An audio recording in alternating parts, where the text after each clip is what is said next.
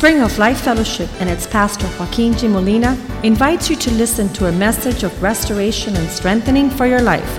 Be a part of the vision, changing the world.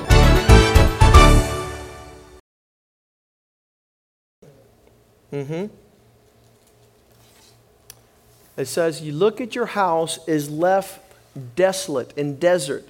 Desolate means desolation. There's nothing there. Everything is destroyed. And verse 39 says, until when? He says, for I tell you, you will not see God's hand. You will not see the Lord again until you change your attitude and are able to say, blessed is he who comes in the name of the Lord. You know, our welcoming the Spirit of God and the presence of God and the Word of God is what causes us to thrive and increase and grow. And so what do we do with people that do things inappropriately in the office of preacher, to be able to understand, to pray for them, to ask God His favor upon them?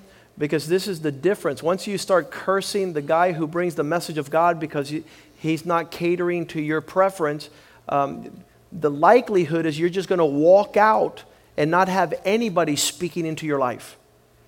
So as I was sitting there listening to this man, and Jeremiah 16:16 says, there is some that God will use like a fisherman, but there is some that God will use as a hunter.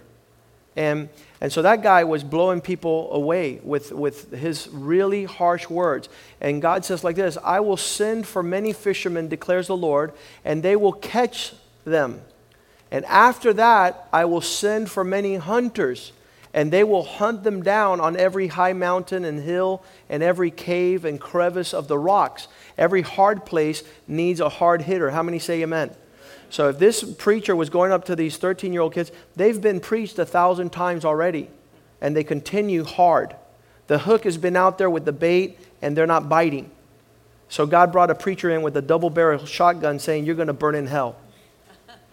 And so that had an effect on many of the young people, because now they will consider their ways. Because many times it seems to be we won't listen to God until we are between a rock and a hard place, until we're really pushed into that scenario. So always be ready, and this is what I'm talking about as a head of the household, as a father, as a man. You must inquire of the Lord, because there's things happening in the lives of your children. You cannot be distant, and the mysteries of His goodness are in the Word of God. So if you're not searching the Scripture, when things are happening, you have nowhere to go, to bring something that's going to heal the heart of your children and set them in a proper light. But it's the man's responsibility. So I just encourage you, and when man gets right, you'll see that the statistics are this. When a 10-year-old comes to the Lord, 20% of the families come to the Lord.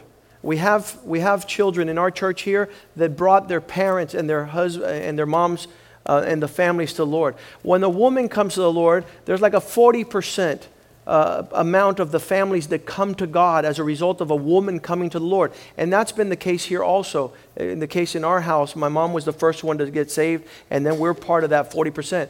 But when a man gets saved, 80% of the homes come to the Lord. Isn't that powerful? And so here it is. We're not only to be saved ourselves, man. We need to reach the men in our communities. We're to reach our friends and those people that God has put around us, because that'll make a big difference.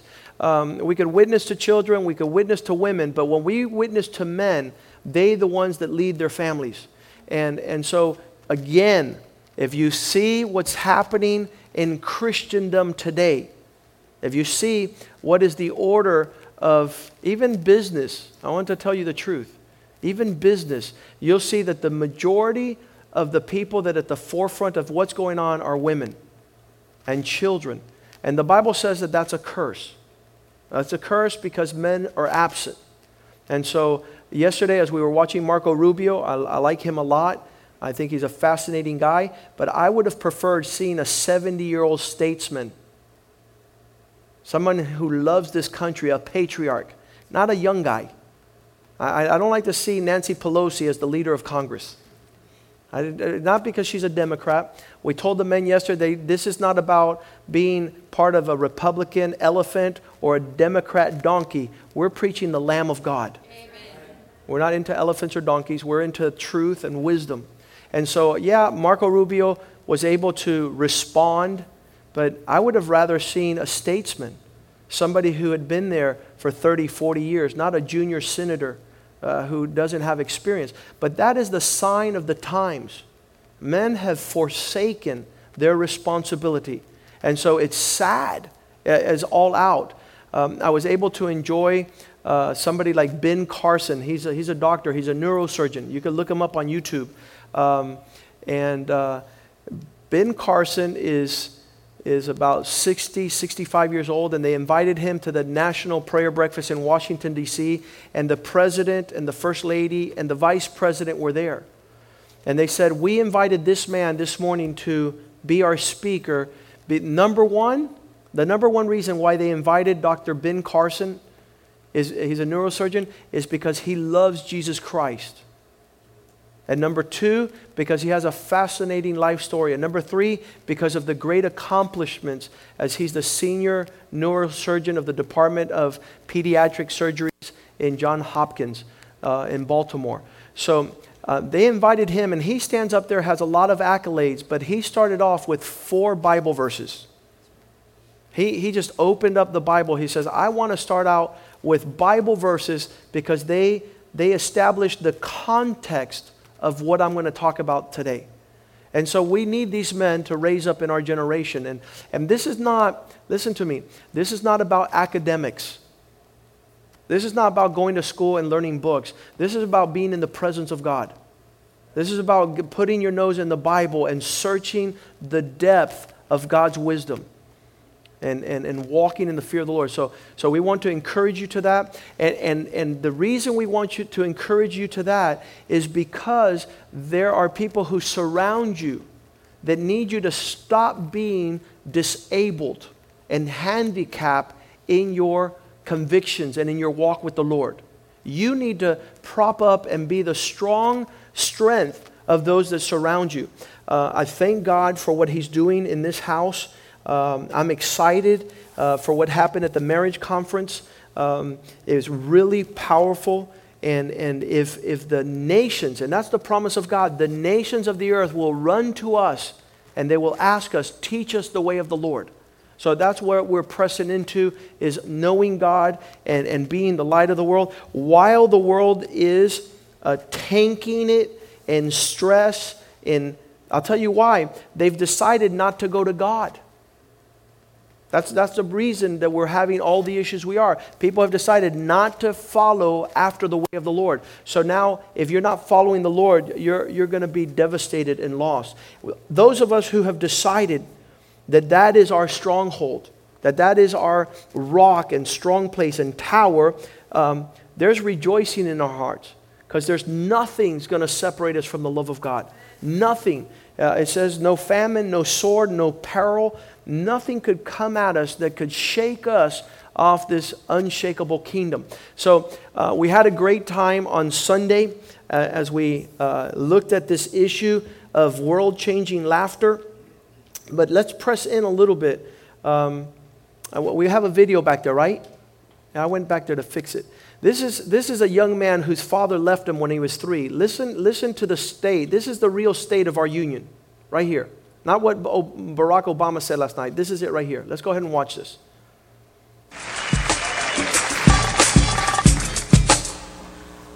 As a boy, I shared a game with my father. Played it every morning till I was 3. He would knock on my door and I'd pretend to be asleep till he got right next to the bed. Then I would get up and jump into his arms. Good morning, Papa. And my papa, he would tell me that he loved me. We shared a game. Knock, knock. Until that day when the knock never came. And my mama takes me on a ride past cornfields on this never-ending highway till we reach a place of high, rusty gates. A confused little boy, I enter the building carried in my mama's arms. Knock, knock. We reach a room of windows and brown faces. Behind one of the windows sits my father. I jump out of my mama's arms and run joyously towards my papa's, only to be confronted by this window. I knock, knock, trying to break through the glass, trying to get to my father. I knock, knock as my mama pulls me away before my papa even says a word. And for years he has never said a word. And so 25 years later I write these words for the little boy in me who still awaits his papa's knock. Papa, come home because I miss you. Miss you waking me up in the morning and telling me you love me. Papa, come home because there's things I don't know and I thought maybe you could teach me. How to shave, how to dribble a ball, how to talk to a lady, how to walk like a man. Papa, come home because I decided a while back I want to be just like you. But I'm forgetting who you are. And 25 years later, a little boy cries, and so I write these words and try to heal and try to father myself, and I dream up a father who says the words my father did not. Dear son, I'm sorry I never came home. For every lesson I failed to teach, hear these words. Shave in one direction with strong, deliberate strokes to avoid irritation. Dribble the page with the brilliance of your ballpoint pen. Walk like a god, and your goddess will come to you. No longer will I be there to knock on your door, so you must learn to knock for yourself. Knock, knock down doors of racism and poverty that I could not. Knock, knock on doors of opportunity for the lost brilliance of the black men who crowd these cells. Knock, knock with diligence for the sake of your children. Knock, knock for me, for as long as you are free, these prison gates cannot contain my spirit. The best of me still lives in you. Knock, knock with the knowledge that you are my son, but you are not my choices. Yes, we are our father's sons and daughters, but we are not their choices. But despite their absences, we are still here, still alive, still breathing, with the power to change this world, one little boy and girl at a time. Knock, knock, who's there? We are.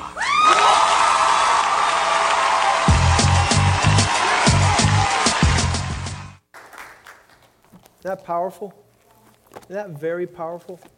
And so it's time for us to arise with the Spirit of the Lord and to go out there and be father of nations. That's God's desire. We got to stop being negligent and stop walking contrary to the heart of God. And so we had a good time on Sunday, but let's go ahead and press in. And Wednesday becomes that time of serious Bible study where you see that there's a few that really are passionately about pursuing God's purpose for their life. Father, we give you thanks tonight for your goodness in this place. We pray, oh God, that you would continue to speak to our hearts and that we would find, oh God, all things pertaining to godliness and truth, all things that accompany salvation. We pray, Father God, that we would understand world-changing laughter as we did on Sunday. But tonight, Father God, we also press in to that which is a hindrance and an obstacle for us to attain that laughter and joy. For many times it's crisis that is the state of our affairs and circumstances. So allow us to press in and understand the why of these things and pray, Father God, that we would have the victory despite the setbacks, that we would have, oh God, refreshing despite the adversity, and that we count it all joy in the midst of tribulation and trials, knowing that our character is being perfected according to your purpose. Now bless your word and allow it to be a seed planted in each heart, Lord. Allow it to be a double-edged sword. Allow it to be a lamp unto our feet. Allow it to breathe the life of God into us.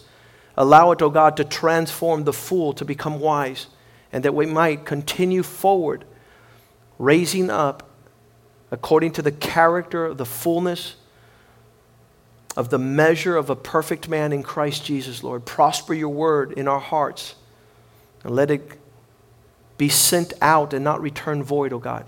But that in each opportunity that your word might deliver us, O God, and set us free from the lies and deceptions of our enemy, O God. Raise us up in this generation that we would be a voice, O God, and be able to speak with passion and conviction, and that our truth, Lord, that we declare and proclaim, O God, would transform the nations so they might draw near to God. Prosper your word this day, I pray in Jesus' name. Amen. Amen. It's very comical to hear anybody speak about laughter, and our experience is not that of laughter. Our experience is of difficulty, hardship, adversity, pain, and conflict. And this is what ushers out of the heart of man given the opportunity. And many times it becomes a stumbling stone to us enjoying the health of the creation God did. But here it is that crisis is generally the reason why we're held back from laughter. And we were talking about it yesterday that men go through. We were having lunch yesterday, and we were saying that if man continues to point to the area of crisis, and you could put the slide up there for us, if man continues to say, this is why I'm not happy, and then that goes away, and then he says, this is why I'm not happy, and then that goes away, and he spends his whole life pointing to crisis to justify his depressed state. And I want to challenge you tonight to understand why God allowed for crisis to be in our lives. One of the most amazing feelings that a man might have is to be able to overcome crisis. That's something that is God's desire for us, to bring us to true strength. And I remember being in law school, and I was there the first semester, first week of class, and it was grueling hard. And I really felt to get up and to leave. But something, and knowing that I was being led into an area that would perfect my character, convinced me to stay and to put up with it. I remember the first time they gave me an exam about an inch thick, and I looked at that thing and I started laughing. I said, this is not going to happen. And I almost literally got, right after they gave it to me, I almost got up and went to the teacher and gave it back and said, you know something, I guess I will go into another career. But I sat down there and I went through those pages. I said, the only thing I could do in the midst of this hardship is do my best. This is the only thing I could do. I can't do more, and I'm definitely not going to withdraw and give up. And that's the two aspects that we have to confront with every issue that we face. The majority of the men find it easier to withdraw, back up, give in, quit, and leave. And those men will never attain to the purpose of why crisis is in our life. For every crisis becomes an opportunity to step and go up, or to stumble and fall down, depending on how you look at the crisis. Crisis is the purpose and turning point.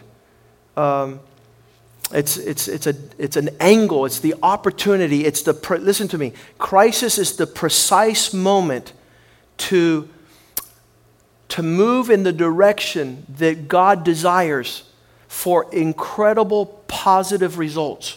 Listen to me. Listen very carefully, because God is instructing you with wisdom tonight. He expects us to become not just those willing to stay, not those willing to overcome, but at a large capacity to be more than conquerors, more than overcomers. With each adversity, with each setback, there's something taking place there that comes straight from the hand of God. And every one of these crises is a point of change. And the truth of the matter is, we feel very, the word crisis many times says, a point of instability. There's something that we don't feel comfortable with. There's something that we get on edge. It produces stress. It produces something even emotionally and sentimentally when we're confronted with crisis. And so here it is, when things are coming against us at that level. One of the things that the Lord wants us to understand is that crisis is constant. There's three positions in front of crisis that men are constantly in. They say you're either in crisis, you're presently in crisis, you just came out of a crisis. And that separates two classes of people. You're in horrible crisis, or you came out of crisis, and then you say, no, Pastor, I haven't been in crisis, I'm not coming out, and you're about to go into crisis. It's the normal cycle of life. And crisis is constant, and change is constant. Those things are normal and common. I wish somebody would have told me early on that was what's going to be our reality. I didn't find out till I was a pastor for 10 years, and then I went up to Chicago to the Bible Moody College to a pastor's conference, and a pastor says, listen to me, suffering is the way of life. I said, well, if they would have told me a long time ago, I would have enjoyed the process a lot more. I didn't realize that everything was a stretch, that everything God every day was going to stretch me. He was going to grow me. Law school stretched my brain. They just bent it out of warp. Now, I used to hate seeing blood or people get hurt or, I would faint. But after law school, man, I could see somebody's brain fall out and I'm like, it's no big deal, man. Because when you go through deep crisis, it strengthens your inner man. Isaiah chapter 40 verse 4 says like this. He says that, prepare ye the way of the Lord. We can start in verse 3. Isaiah 40 verse 3. There's a voice of one calling in the desert, prepare the way of the Lord. Start. This is what crisis is doing in our life. It's preparing us for more of God. Prepare the way of the Lord. Make straight that which is in the wilderness. The paths that are in the wilderness. Straight in the wilderness, a highway for our God. So you'll see that like a hammer and a chisel is beating away. All our crises, all the situations are doing a work in our lives. And so, standing still and playing dead is a good part of crisis. Let God do His thing. Let every trial have its perfect work. Because in every area, God is perfecting different issues in our life. And so verse 4 says like this. It says, every valley shall be raised up. Imagine that you're just like, this is the way I am, man. I'm just a valley. Yeah, God wants to make you a mountain. God wants to stretch you and pull you out where you didn't thought you were capable of being pulled out of. So every mountain will be pulled up.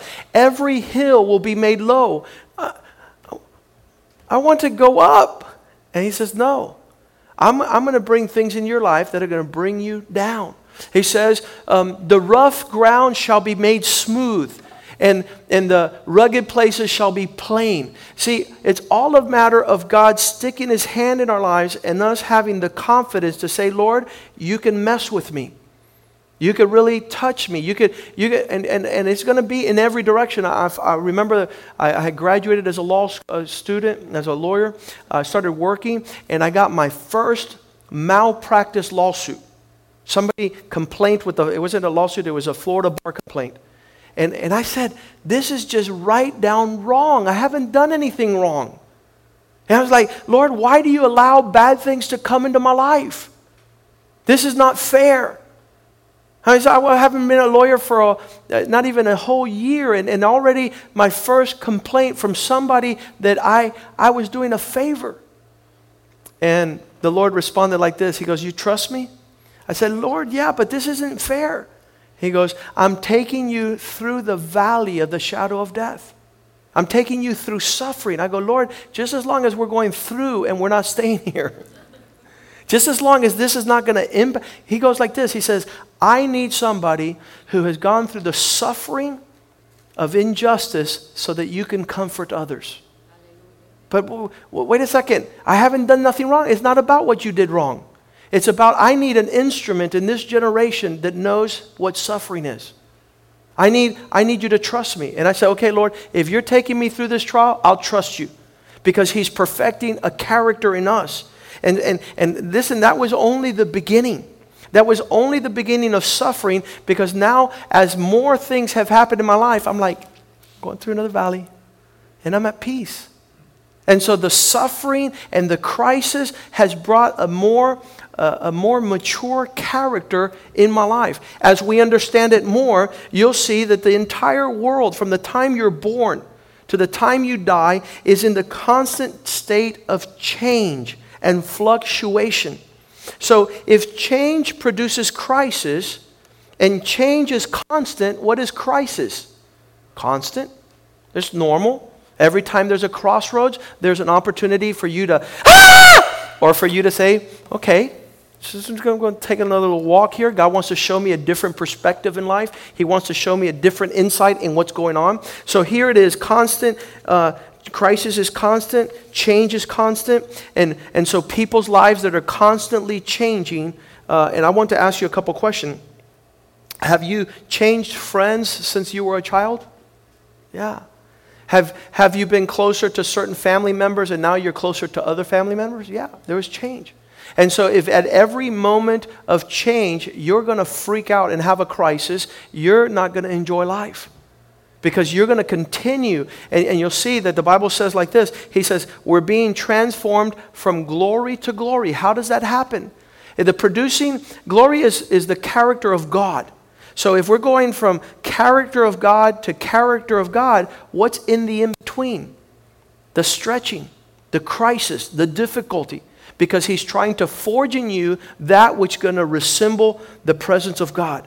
And so everything changes in people's lives. Their health changes, their friends changes, their jobs changes, politics change, world powers change, business changes, the industries we're in change.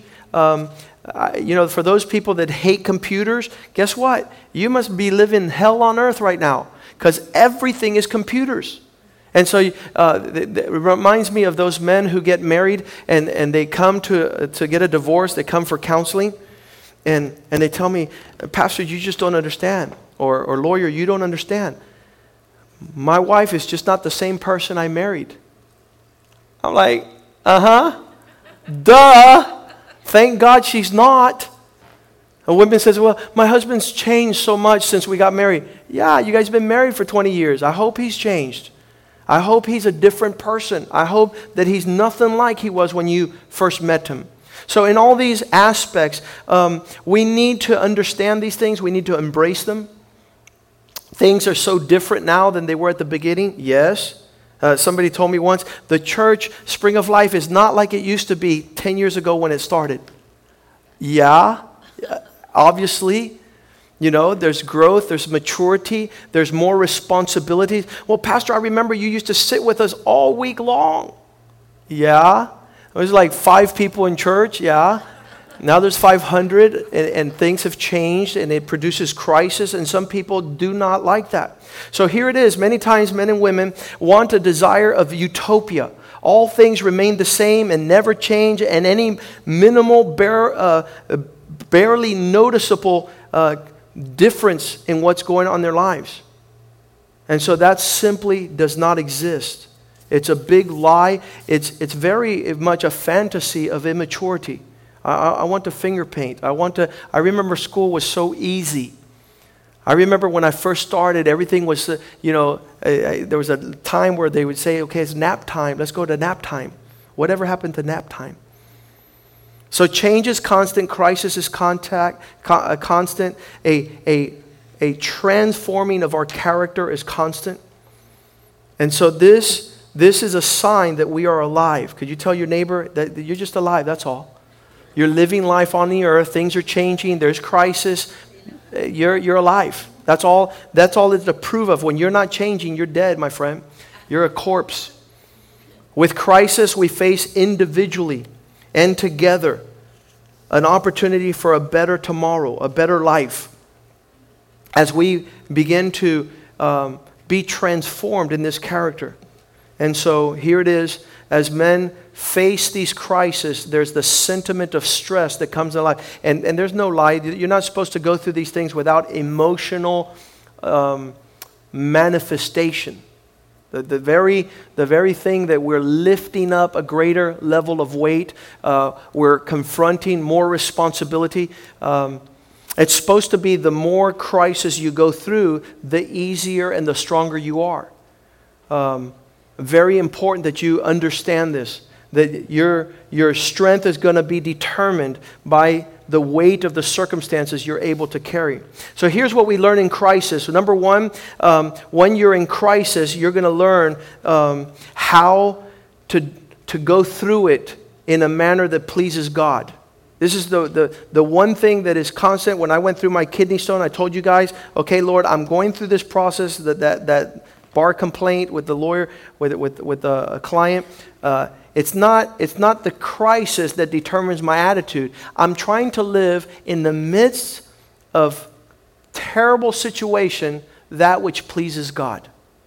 Okay, God, this is painful, and I understand you allowed this, and now I want to traverse the conflict and difficulty in a manner that honors you. Teach me. Whether it's a den of lions, whether it's a fiery furnace, whatever God is permitting in our life, the most important thing about controversy, crisis, hardship is that we go through it in a manner that honors God, that we have right standing before God. Number two, that we understand that in the midst of that crisis, God is desiring for you to look to Him for strength and for help. Because His game plan in the midst of our crisis is, listen to me, always leads us to triumph. We follow God in the midst of our difficulty, and we see this all throughout the Bible. Those people that inquired of the Lord and lived according to God's game plan, they were delivered out of mouth of lions. They were delivered out of fighting Goliath. They sought the Lord in the midst of their trials, and the Lord gave them a strategy to overcome.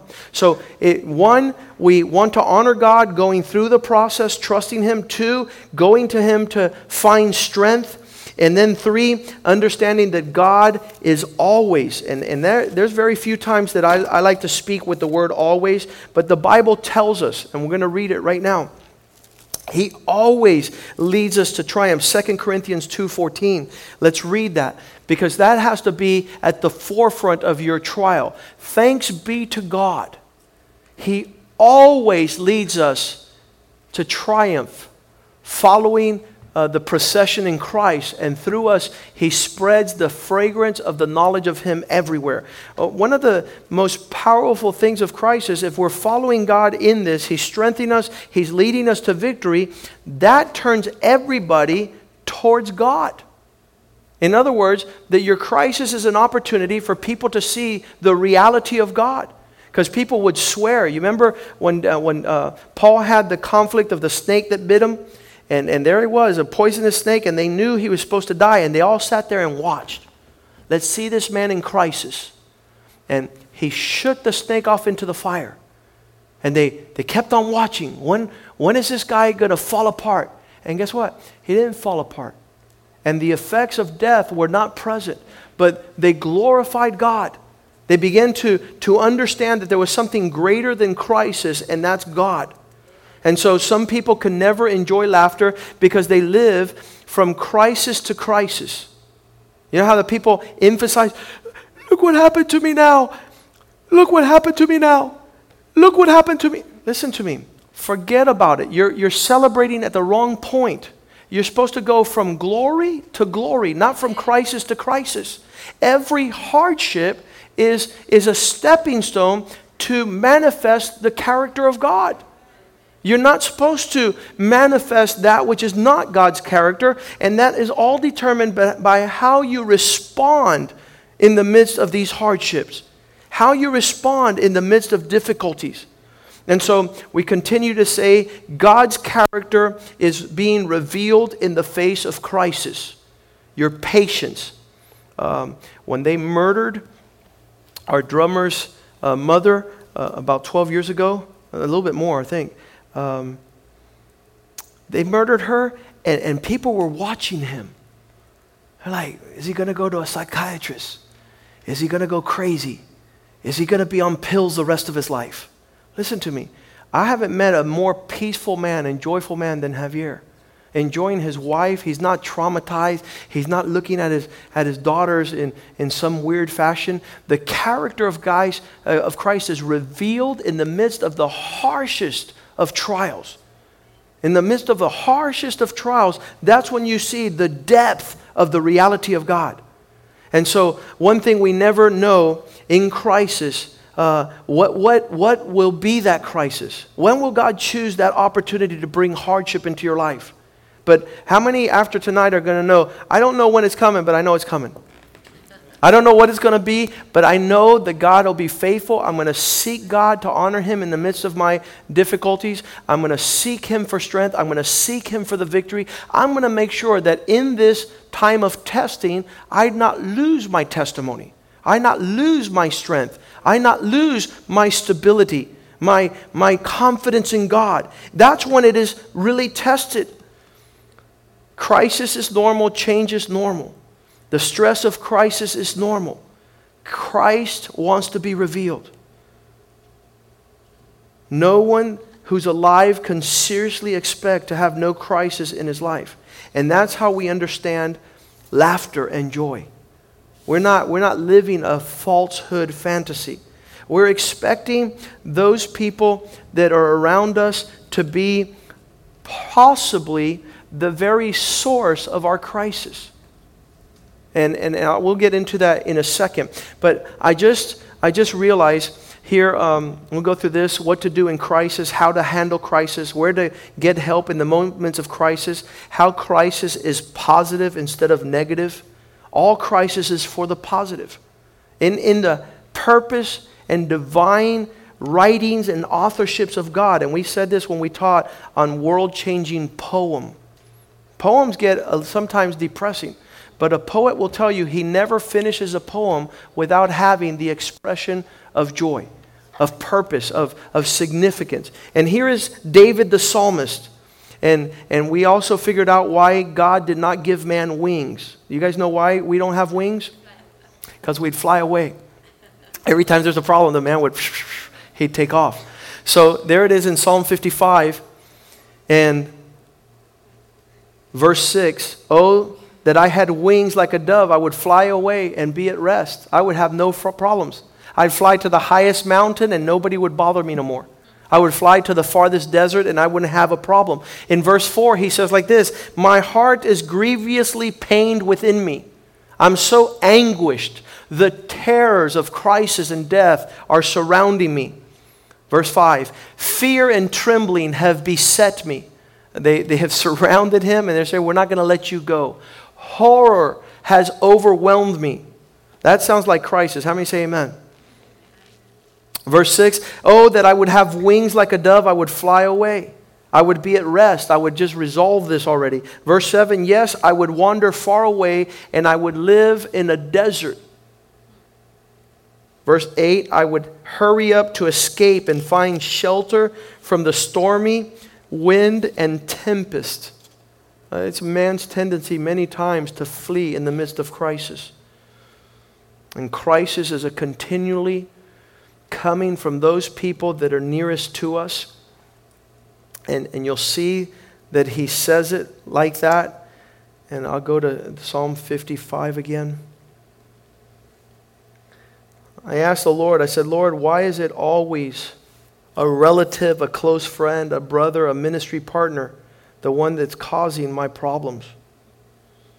Why does it always have to be somebody related to me? Why does it always have to be a friend? Why does it have to be somebody that is at church? Verse 12. Psalm 55:12. For it was not an enemy that caused me to have crisis and was insulting. If it was an enemy, I could put up with it because I don't like my enemies. If it were a foe raising himself against me, I could hide from him. I could avoid him. Verse 13. But it was a man of my equal, just like me, my companion, my close friend. Somebody who is acquainted. Verse 14 says, we took sweet counsel together. We even went to church together. We walked into the house of God. And so, as he's asking for all these things, I say, Lord, why does it always have to be somebody close to me? And the Lord says, because you don't hang out with anybody you don't hang out with. In other words, the people that you don't hang out with cannot ever have any opportunity to do anything to you. Why? Because they're never there. It needs to be somebody who's close to you. Crisis is always coming from those people that surround us. Whether it's at work, whether it's in our marriage, whether it's at a family, whether it's at church, that's where crisis is going to come from. And you would have to be an alien and a Martian and fly away to another planet where there was no one there, and you would say, you know something? I have nobody to create me a problem. But that's not God's purpose. It's God's purpose that through many trials and many afflictions that you would be perfected to enter the kingdom of God. Amen. And these are going to come, yes, from that person who's sitting right next to you right now. And they will determine the strength of your character and your godliness according to the crisis and difficulties of the change they produce. Proverbs 24:10, this is a verse that we don't like. It says, you won't know how big and strong of a Christian you are until there comes a crisis in your life. If you falter in times of crisis, how small is your strength? The measure of your character according to Christ is God allowing things to take place into your life and just sitting back to watch you respond to those things. No, he's still not where I want him to be. He's still not where he claims to be. He's still not walking in the character of Christ. It still hasn't been perfected. And the greatest source and inspiration that births this reality in our lives is looking at Christ. I want to tell you, I don't know the trials and the crises you've had, but none of the ones I have experienced have reached the level of Christ. And the Bible says He is our source. Hebrews 12:3. Consider Him who endured such opposition from wicked men. We're to meditate. Listen to me, if you're ever depressed about what you're going through, I want you to grab Hebrews 12:3 and just read it over and meditate on it a good 100 times. Start concentrating on everything Jesus went through. Consider Him who endured such opposition from sinful men, so that you will not grow weary and lose heart. Slapped, crowned with thorns, speared on the side, nailed to the cross, spat upon, mocked, living a life without the companions. They all forsook Him. And so I want you to know that in the midst of crisis, you say, you know something, Christ is getting perfected in me. I'm going through this hardship because He needs to be revealed. In Acts chapter 5 verse 40, after the disciples saw what happened to Christ and what He paid as the price of their salvation, they said like this, if only we had an opportunity to suffer like He did. If only we had an opportunity.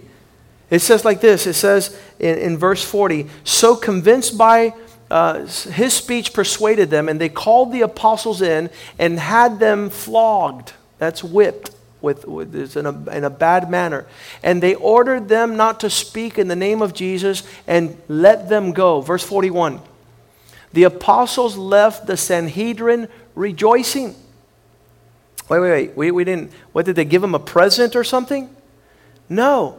They received the lashes. Whoosh, whoosh, whoosh, whoosh, whoosh, whoosh. They didn't go out of the church going, look what. They said, you know something? I got to suffer for Jesus today. I got to go through hardship. I was afflicted. I went through a hard time. These are the leaders of God's people. These are the Sanhedrin were the leaders of the people of Israel, religiously speaking. They were the spiritual leaders of Israel. And so Christ being perfected on us requires crisis and stress and hardship and trials. The apostles left the Sanhedrin rejoicing. Why? Because they had been counted worthy of suffering for the name of God. Suffering disgrace, hardship. And so you'll see that the rest of the followers of Christ, they made this a constant reality. 2 Corinthians 3:18 said like this, He who with unveiled faces reflects the glory, and we with unveiled faces all reflect the Lord's glory, are being transformed into His likeness with ever increasing, being more and more like His glory, which comes from the Lord who is the Spirit. There is no other way to produce the manifestation of His character like Christ does. One of the things that I enjoy in the midst of hardship and crisis is say, hey, you know something? Let's pray. Let's take it, because we don't pray for anything. And we usually, in the midst of crisis, we're cursing. We're not thanking God. And so in this process of crisis and hardship, I've learned that when we call upon the name of the Lord shows up. The Lord does His job. It says like this in Psalm 84, verse 7. It says, through these sufferings, they are being perfected. And it says like this, 84, verse 7. Verse 6.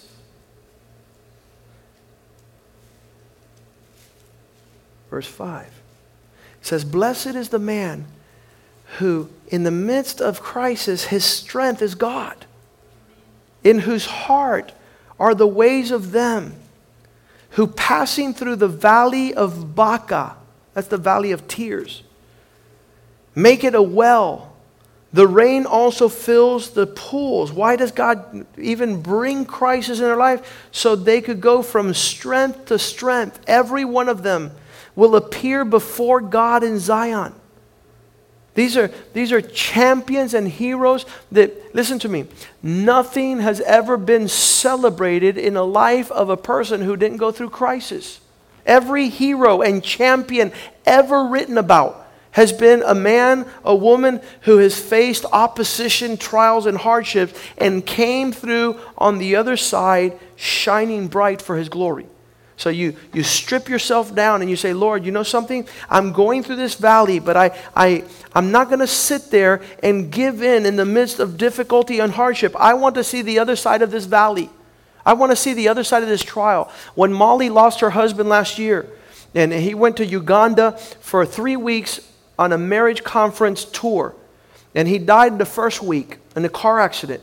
And I said, Molly, I refuse it was hard, the loss of life, but knowing my God, I refuse to say the end of the story is there.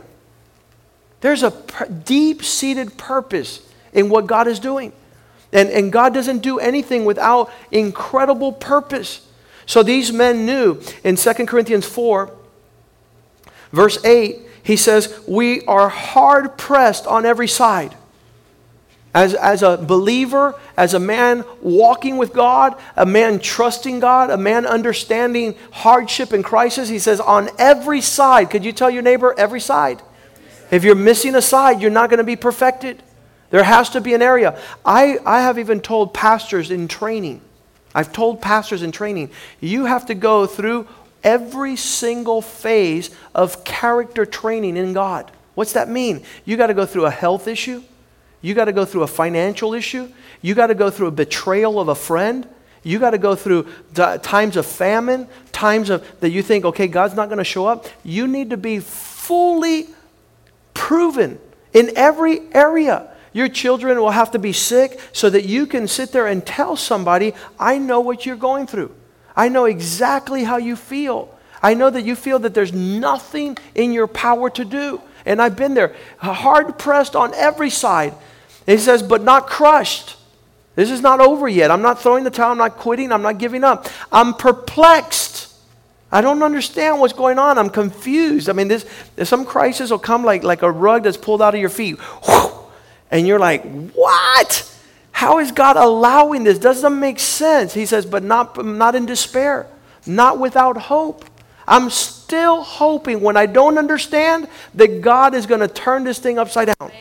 In a moment that I least expect it, God is going to show up. He says, persecuted, but not forsaken. When everybody is criticizing, everybody has left, you still feel the embrace of God's reality. Struck down, pulled down, brought down low, not destroyed. There's people 15 years ago, oh, you're going to see, nothing's going to happen. Listen to me. If I would have thrown the towel and quit, we would have never seen a lot of things.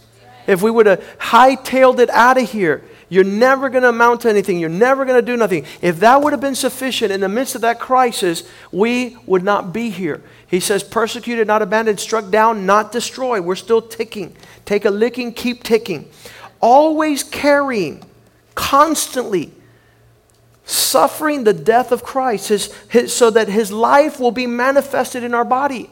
The hardships come so that He might, when there's no faith and you withstand crisis, that's Christ. You ran out of faith already. Now you're working on His faith.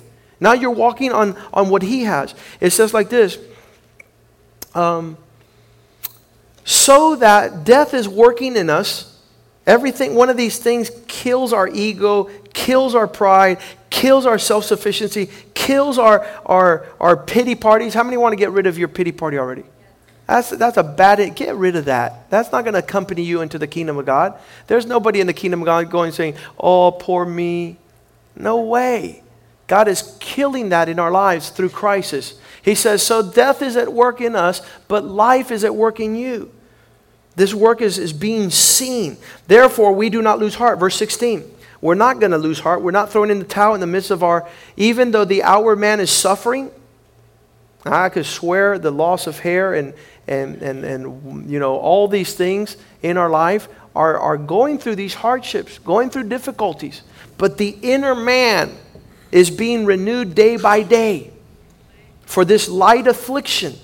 He calls crisis a light affliction, which is but for a moment. These crises are boom, boom, boom. I'm not going to sit around one of my crises and make it an altar and sit there my whole life.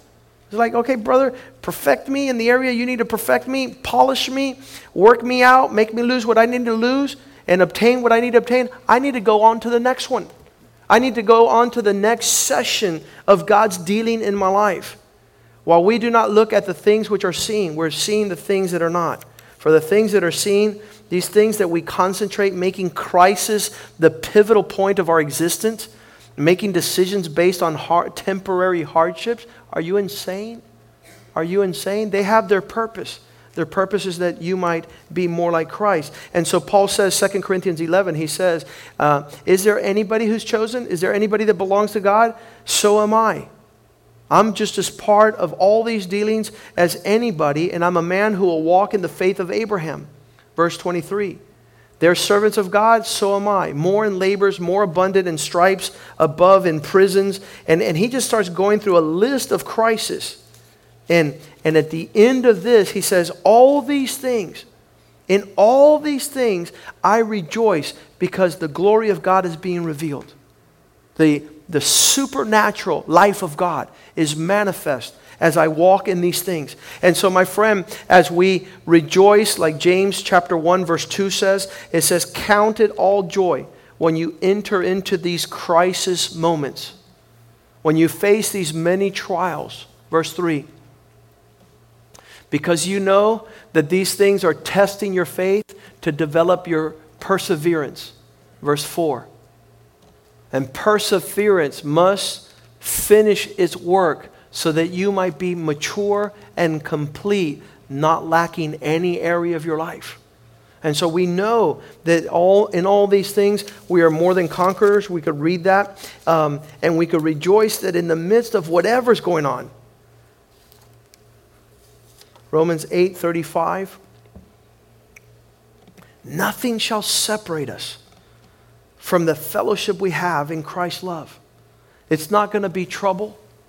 It's not going to be hardship. It's not going to be what people talk about us. It's not going to be times of need and famine. It's not going to be nakedness. It's not going to be danger or sword. We're not going to be ashamed. It says in verse 36, as it's written, for your sake we face death and crisis all day long. We are considered as sheep to be slaughtered. Verse 37. No, in all these things we are more than conquerors through him who loved us. Verse 38. For I am convinced that there's no death that will occur, and there is no height of life that will occur, nor angels, nor demons, nor the present, nor the future, nor any power. Verse 39. Neither height nor depth or anything else in all of creation will be able to remove and separate us from the love of God that is in Christ Jesus. In John 16:33, Jesus says like this, I've told you these things that your peace might be in me. That's where we have to see the common denominator of all these things. It's not the health that makes us feel good. It's not the non-offense that makes us feel good. It's not being free of problems that makes us rejoice. He says that in me you might have peace. That's sufficient. God, I trust you. You're awesome. In this world, you will have trouble. You will have crisis. But take heart, because I have overcome the world. Let's stand tonight, and you could understand why the Bible tells us to give thanks in the midst of difficulty. It's a time to change your angle, change your perspective, change your attitude, change your reach. You're being stretched. Oh Lord, I want to be a man of faith, but please don't send any infirmities my way.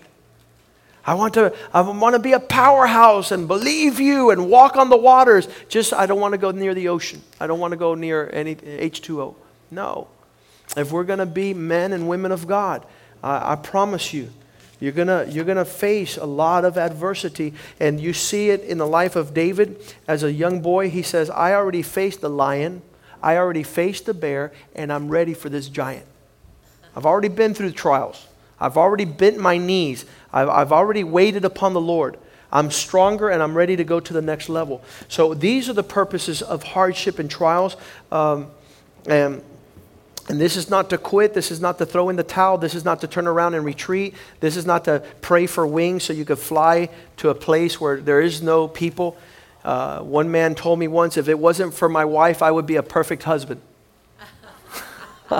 You're a winner, or a wiener, one of the two. That's not good. You need to be a loving husband with the worst of wives there. With the most hardships and difficulties of wives, you need to overcome that battle and that crisis. I would be a great wife. I would be a Proverbs 31 if it wasn't for this guy, this husband of mine. Well, guess what? He's perfecting your character so that you could grow strong in the Lord. Father, we give you thanks tonight for your goodness in our lives. We give you thanks for what we have heard tonight. We receive your word. We receive the spirit of your word, the impartation of your ministry, that you continue to further that work in our hearts, in our lives, in our marriages, in our families, in the church.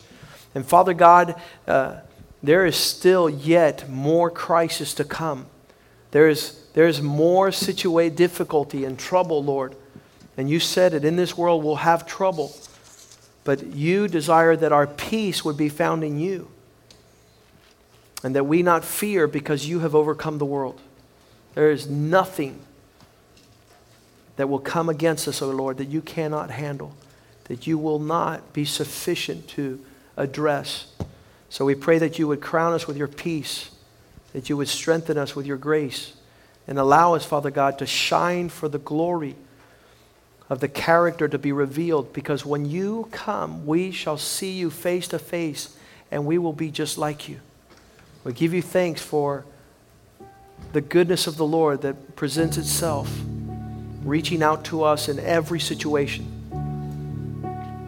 You're the ever-present help in the time of need. We could always go before your throne of grace and receive mercy and grace, Lord, in the time of our affliction and difficulty. And that we would see these things not so that we could posture ourselves against people and situations, persons and places, but that we might grow more mature, that we might have more love, more kindness, more patience, that we would go another mile to embrace those that need to be embraced, to love the unlovable. And give you thanks, oh God, for your word tonight. In Jesus' name we pray, amen. Why don't you go over to your neighbor and say, hey, keep on trucking. The crisis has not knocked you down. Let's go forward.